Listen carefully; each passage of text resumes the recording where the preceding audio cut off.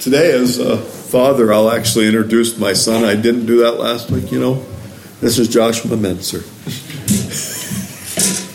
Kids ages 4 to 7, 58, and there are no boards. Thank you.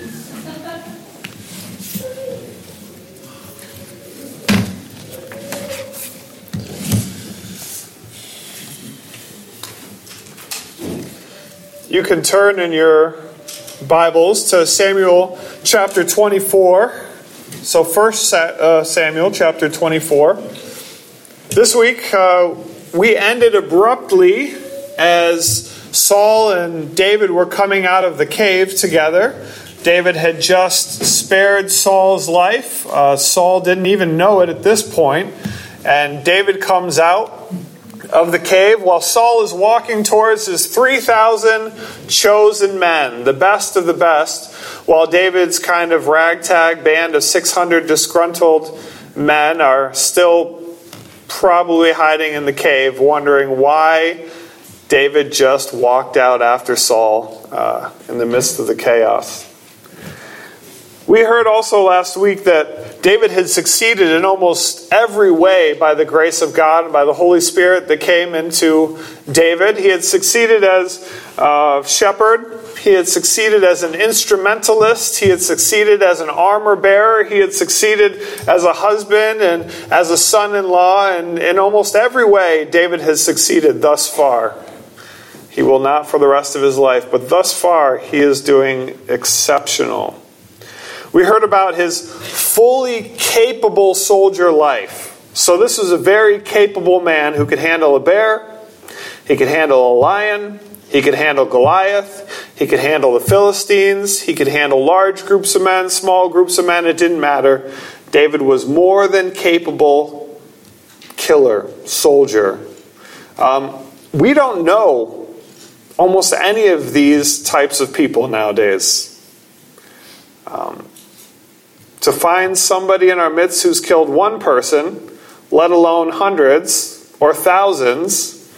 David has killed his 10,000s, they said about David, is a unique thing to us, and it's very hard for us to even begin to wrap our minds around that being okay in the first place, let alone sitting next to somebody like that at dinner, seeing them on the street, honoring them as king. We're very removed from that kind of situation. But do your best to understand that when David offers grace to Saul, it is a tremendous thing. I think we read that passage and say it's kind of a light thing that he snuck up on the man who's been hunting him now for possibly years, who's been forcing him to run from town to town, who's been tracking him down bit by bit, making it so he has to sleep on the ground when rightfully the throne is his. He is next in line. He's lost his wife now. This is where he's at. It's really hard, again, to take it all in and understand the grace of David and letting Saul go. Saul does not even understand it. And you'll see it later when Saul responds to David. That even in Saul's mind, he says, enemies are supposed to be killed by the people they're enemies against when they have opportunity. So it just kind of works in Saul's mind a little bit. It's very interesting. This is the exchange, as I left you kind of at a cliffhanger. David comes out now, he sees Saul, and this is what happens. Verse 8. Afterward, David also arose, and he went out of the cave, and he called after Saul, and he said, "My lord, the king." When Saul looked at David, he bowed with his face to the earth and paid homage. And David said to Saul, "Why do you listen to the words of men who say, 'Behold, David seeks your harm'? Behold, this day your eyes have seen how the Lord gave you today into my hand in the cave. And some told me to kill you, but I spared you. I said, I will not put my hand against my Lord, for he is the Lord's anointed." We're going to pause here for a second. Up until this point, David could have been lying about everything he's saying right now. For all Saul knew, David was hiding in the farthest reaches of the cave.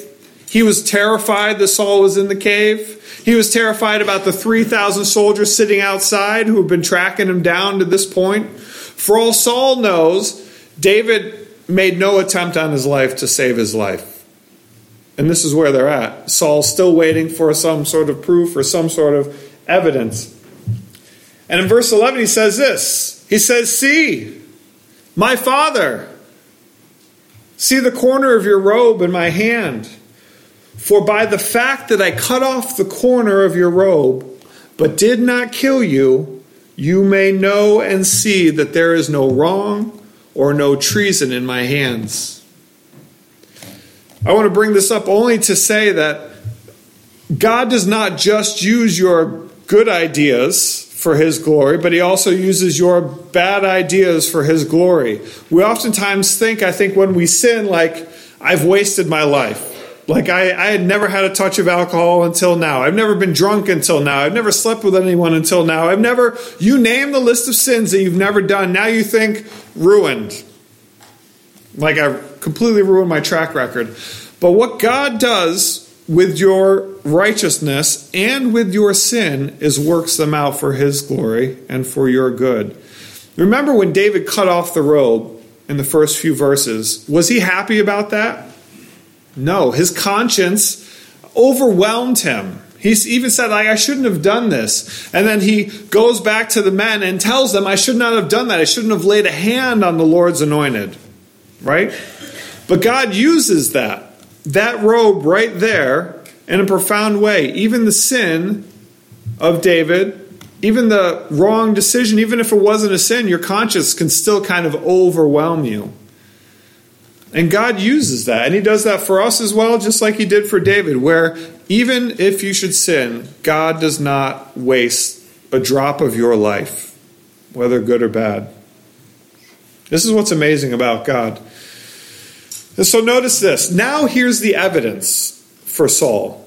Here's the corner of your robe. I was right there. There's no other way to get this. It was good when you went in, and now it's cut off as you go out. He says, I have not sinned against you, though you hunt my life to take it. May the Lord judge between me and you. May the Lord avenge me against you, but my hand shall not be against you. As I was studying this, it was just, to me, so profound how petty we are in our relationships a lot of times. Me, my kids, whoever, right? I'm angry at the president. I'm angry at the secretary. I'm angry at whoever it is, my wife, my husband, my kids, whoever. I'm angry at them. I have no well intentions for them, no good intentions for them, right? In a second, the rage can flare up. And you see some of the trucks out there nowadays in this presidential cycle. I can't even let my kids open their eyes half the time because somebody's got an expletive to talk about the president of the United States right now, right? It's just crazy, the amount of animosity and hatred. But none of these people are being tracked down by Biden, tracked from city to city, hunted down. Biden didn't round up 3,000 of his best men to find you trapped in a corner somewhere to take off your head. This is not happening to you. But we react like it is. But I want you to understand that David was being attacked. And his whole family was being taken from him. His wife is still back at home. He hasn't seen her in who knows how long. And in fact, his wife will be given away to another man later on. This is how David's being treated. But look how he is treating Saul.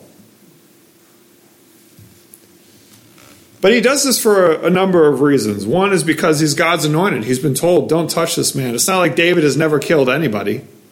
It's not like David has never hunted down Philistines or other enemies or Goliath in particular, right? But this is what he trusts. He harkens back to the passage in Deuteronomy, chapter 32, verses 35 to 43. And this talks about the Lord. Some of it is very familiar. Some of it is even more graphic than probably you remember. It says this, vengeance is mine, this is God talking, and recompense, it's mine. For the time when their foot shall slip, for the day of their calamity is at hand, and their doom comes swiftly. For the Lord will vindicate his people and have compassion on his servants.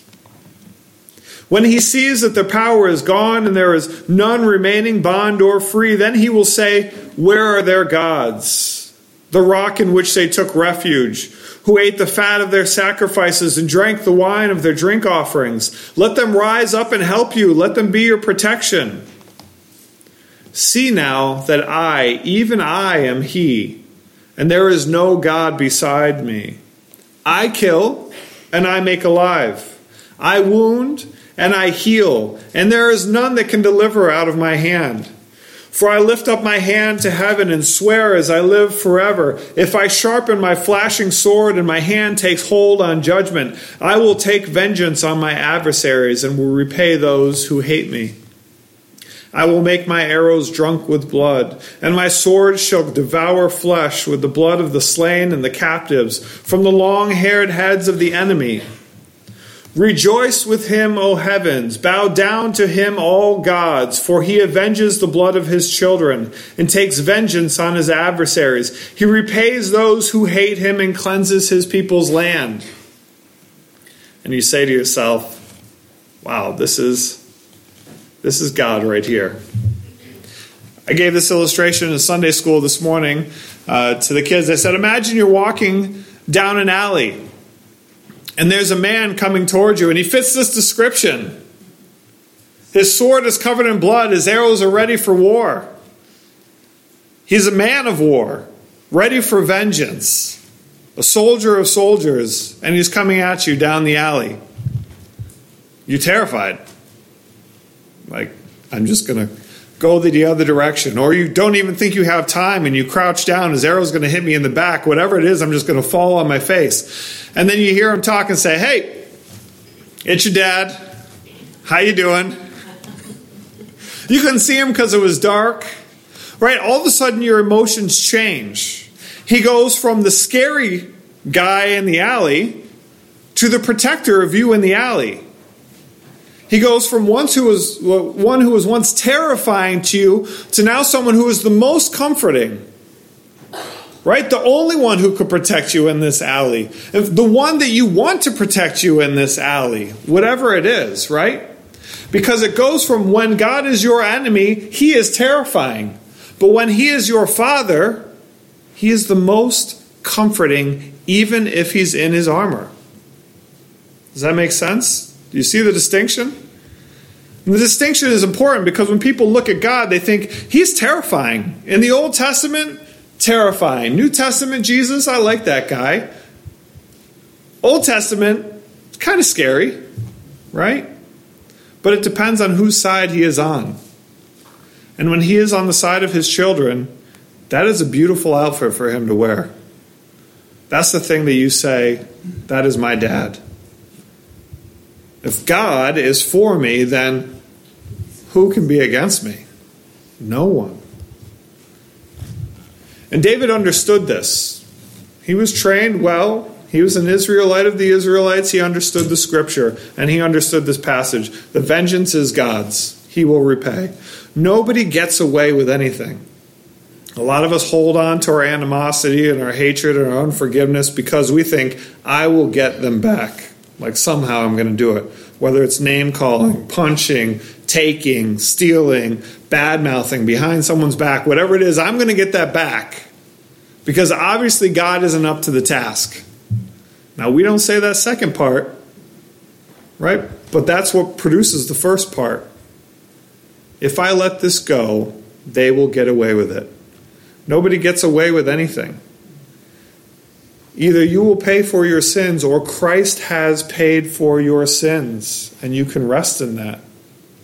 You can both rest in the justice of God, but you can also hand out the mercy of God constantly if you have received it. It's yours to hand out, to distribute forgiveness, mercy, grace, a kind word, even to the worst person like Saul. The one who fears the Lord has no need for revenge. The one whose Father is the Lord has no need for revenge. We can rest in his perfect justice. We can rest in his perfect mercy. We can rest in his perfect judgment. How many times have you been angry or assumed somebody did something to you for some reason and come to find out it was none of those reasons? We're like the worst judge of character or the worst judge of motive. Like, nah, I saw it in your eyes.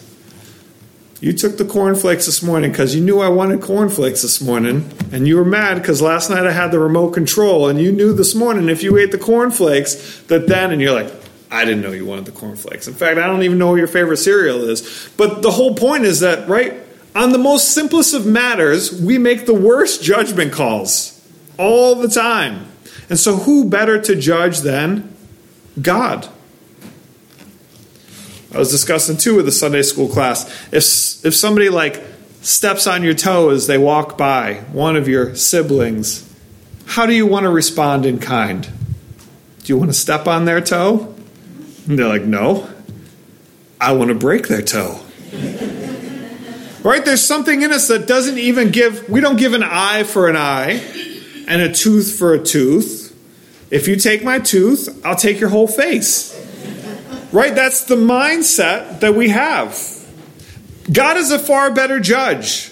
What do you need? He knows exactly, down to the minute detail, what this person deserves, what they've stolen, what their intention was, what their heart feelings were, all these things. Who are you to think you can do better? Forgive them and let them go. God is more than capable to take care of them.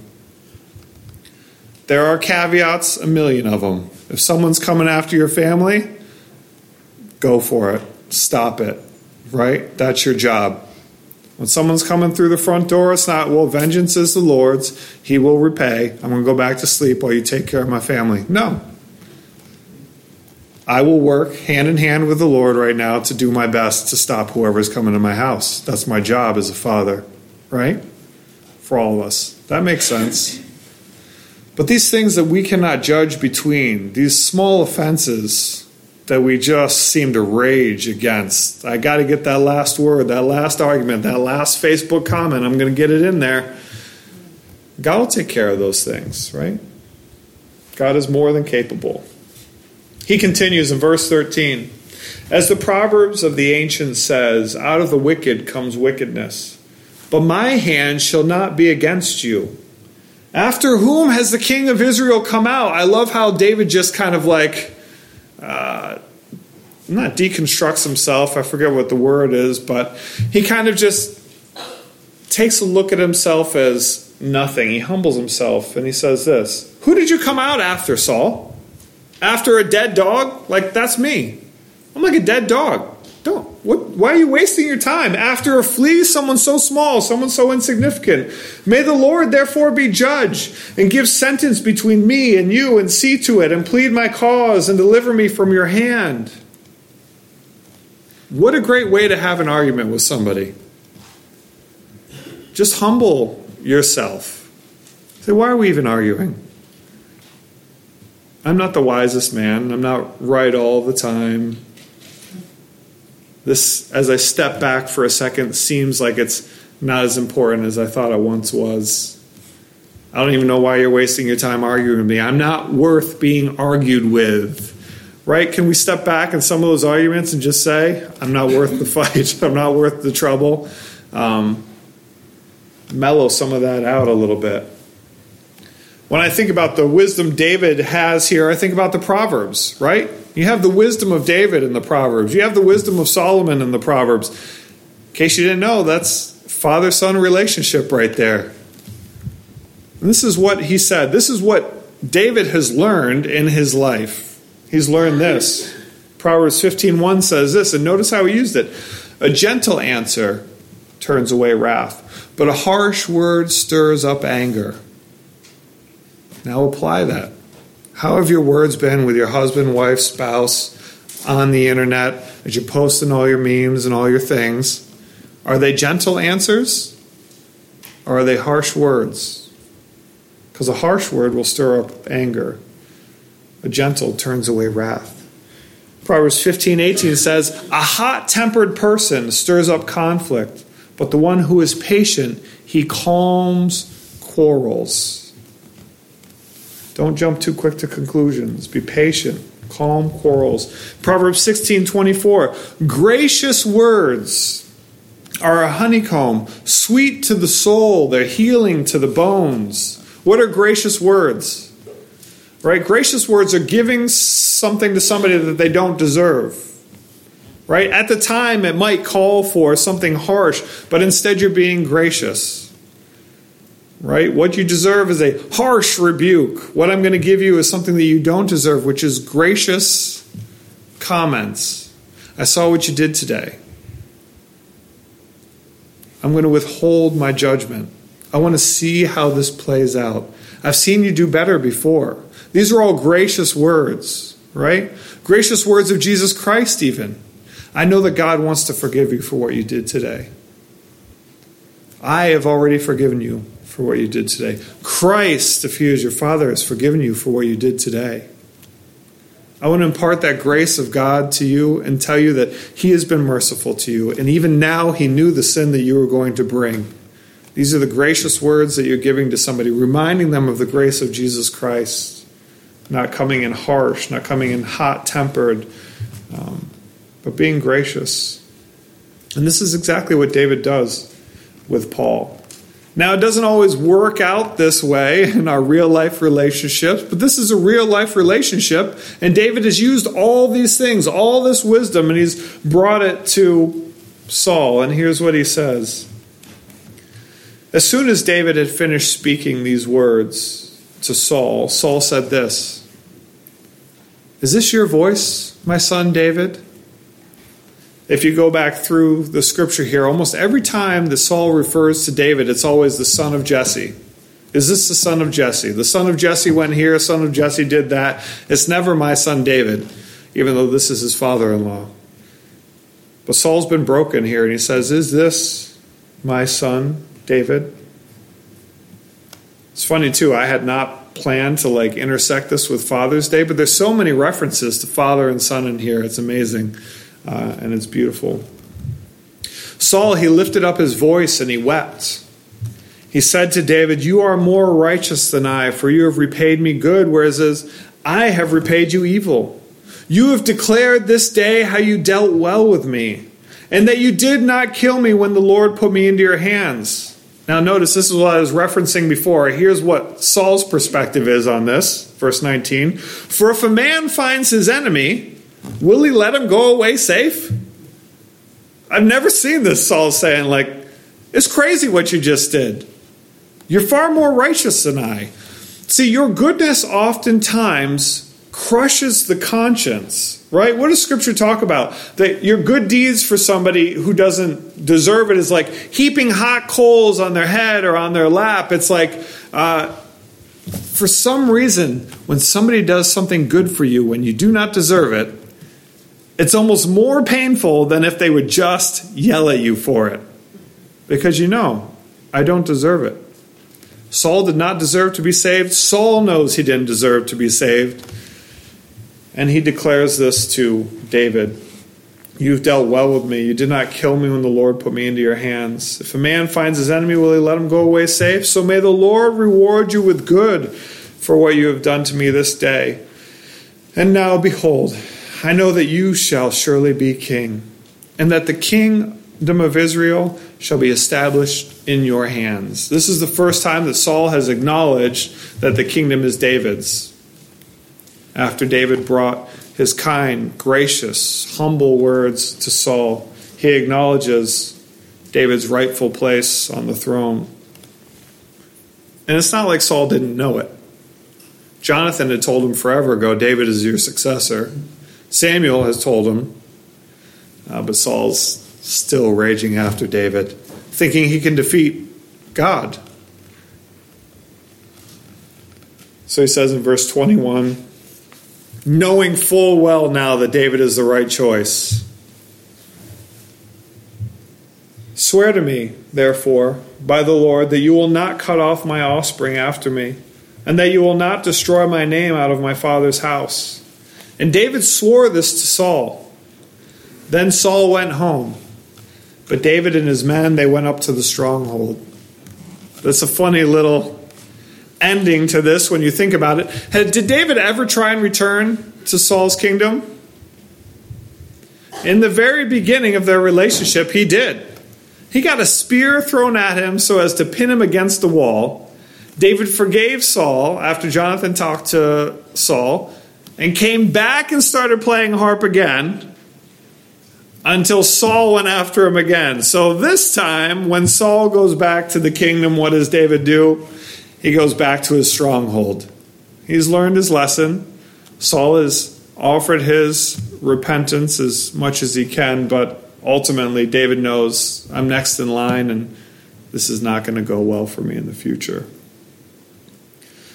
So just so you're aware, David does keep his promise to Saul. If you read ahead, it's a grandson who ends up living, but David did not have his hands on killing any of Saul's family. 3 of Saul's children die in a battle, the same battle that Saul dies in.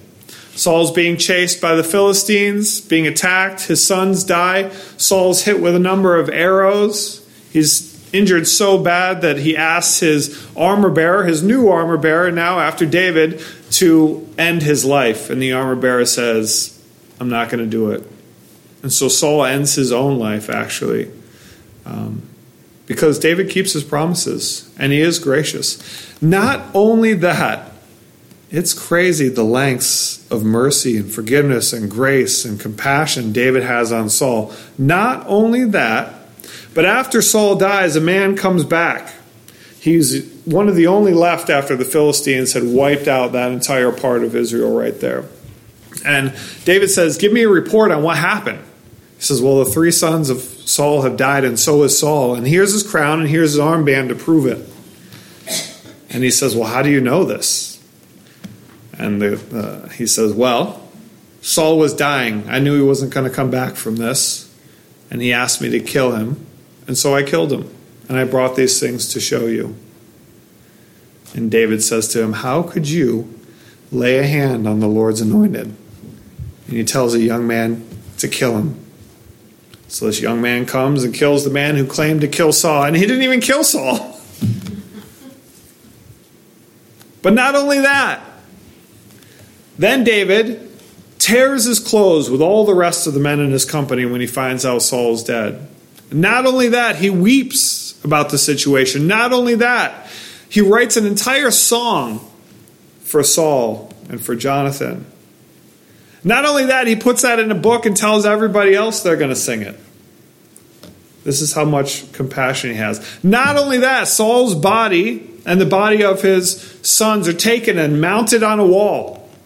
And these guys send a military excursion in, take the bodies down and bury them in a good place. David finds those people, gives them all sorts of lands, all sorts of rewards for the good that they had done to Saul, even after he was dead, just with his body. This is how much grace, mercy, forgiveness, just overwhelming amount of forgiveness from David. There's a ton of sermons preached like, be like David and kill Goliath, be like David and do this. And this is not one of those sermons. I want you to go away today understanding it's not be like David, but David was given grace by God to be overwhelmingly faithful. The Spirit of God came on to David in the very beginning of his anointing or kingship, and gave him the ability to be abundantly gracious to Saul. And so all glory to God for working that out in David's life. All glory to God for giving David a wonderful father, most likely. Glory to God for giving David the scriptures, the Deuteronomy, right? The Proverbs that he had learned in his youth, for giving him the wisdom and the generosity and the insight and all these things. Praise God for that. But even David, if he had the opportunity to bow before Christ, would say, you are the most forgiving, the most gracious, the most merciful. In fact, he would be disgusted in himself if he saw Christ. and then overwhelmed by the mercy and forgiveness of Jesus Christ and love for David. It's the same with you, and it's the same with me. We are to be like Christ because that is, what other standard would God give you? But we are to rest in Christ because he has done what you cannot do. That whole list of, but I say to you, love your enemies, do good to those who hate you, bless those who curse you, pray for those who abuse you. Those are all things that you should do. But all those things have been done in Christ. So one day you're going to not bless your enemy. Christ is interceding for you right now because of that. One day you are not going to give to somebody who asks. Christ is given to those who didn't ask and who weren't even seeking him. God is well aware of your faults and your downfalls, and God is more than merciful and gracious to his children, just like your Father is more than gracious and merciful to you, hopefully. And should you not have a father who is that way, you can have one in Christ. You can have one in God the Father. Because he's either your terrifying soldier coming down the alley, or he is your greatest Savior coming down the alley. And there is nobody who can stand against your God. We all deserve justice like Saul deserves. But we have the opportunity to receive the forgiveness that Christ offers us. And you get a little image of that in David. You also get an image when we read that passage in Deuteronomy about the wrath of God, the vengeance of God. What was it that was poured out on Jesus Christ? You see, a lot of times we read in the Old Testament and we say, well, that God looks scary, that God looks harsh, that God looks mean. But that God poured out what you deserve on Jesus Christ, the only truly innocent, not sinful, completely forgiving Son of God, Jesus Christ, to save us who are not innocent, 100% culpable for our crimes, 100% deserving of the wrath that was talked about in Deuteronomy. That is us. That is what we deserve. But God, who is rich in mercy, loves to save the worst kind of people. Loves to. And he loves them enough to send his own Son to die for us. Let's pray together. Lord God, we thank you for your work in the heart of David. We thank you for your work throughout all of history, in the life of Saul, in the life of David, in the life of men and women all throughout Scripture who have both followed you and failed you. God, you show mercy to both the just and to the unjust. You've made the sky to rain on both. You've fed those who steal food, and you've fed those who have had food stolen from them. You are the perfect judge of the world, perfect judge of our hearts, and even though we deserved the full weight of the gavel coming down and saying guilty, you offered us forgiveness in Jesus Christ, who bore the wrath of God in our place. God, I pray that we would understand your love and compassion for us. I pray that we would understand you as a father who is both gentle and meek and lowly, but also a soldier, able to protect. God, I pray that we would tell others as well, they don't have to be angry and unforgiving, that there is a God who will both hand out vengeance, but also loves to hand out forgiveness and mercy to the 1,000th generation. God, I thank you for your word. I thank you for your work in my heart and the heart of this church. I thank you for Don and his faithfulness to this church and his continued faithfulness to this church, and Terry as well. And as they travel, bless them. Thank you for this time together. In Christ's name, amen.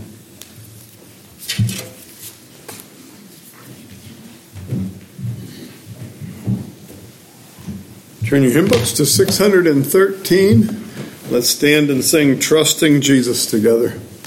Stand and sing.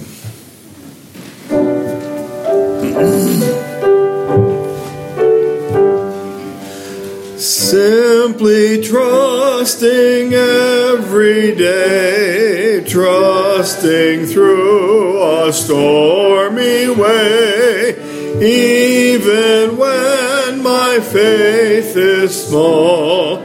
Trusting Jesus, that is all. Trusting as the moments fly, trusting as the days go by, trusting Him whate'er befall. Trusting Jesus, that is all. Brightly doth His Spirit shine into this poor heart of mine.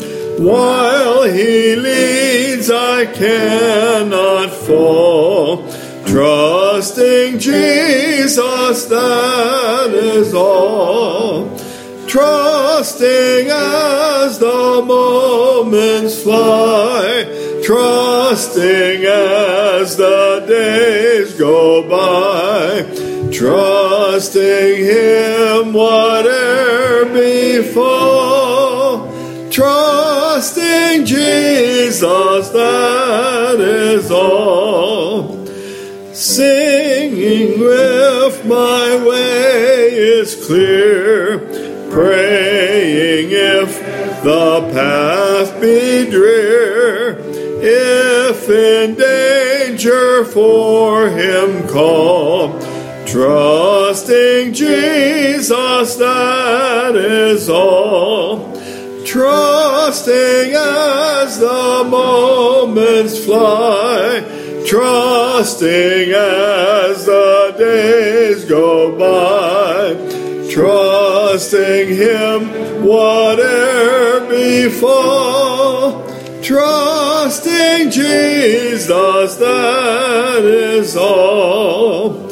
Trusting Him while life shall last, trusting Him till earth be past, till within the jasper wall. Trusting Jesus, that is all. Trusting as the moments fly, trusting as the days go by, trusting Him whate'er befall.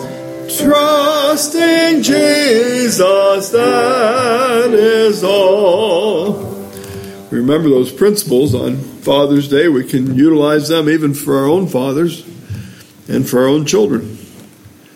It's an example to emulate, but to know that God is way ahead of us in having already taken care of it all.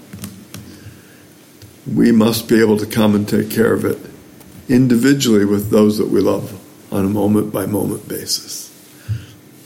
Gracious Father, you are amazing in your love for us.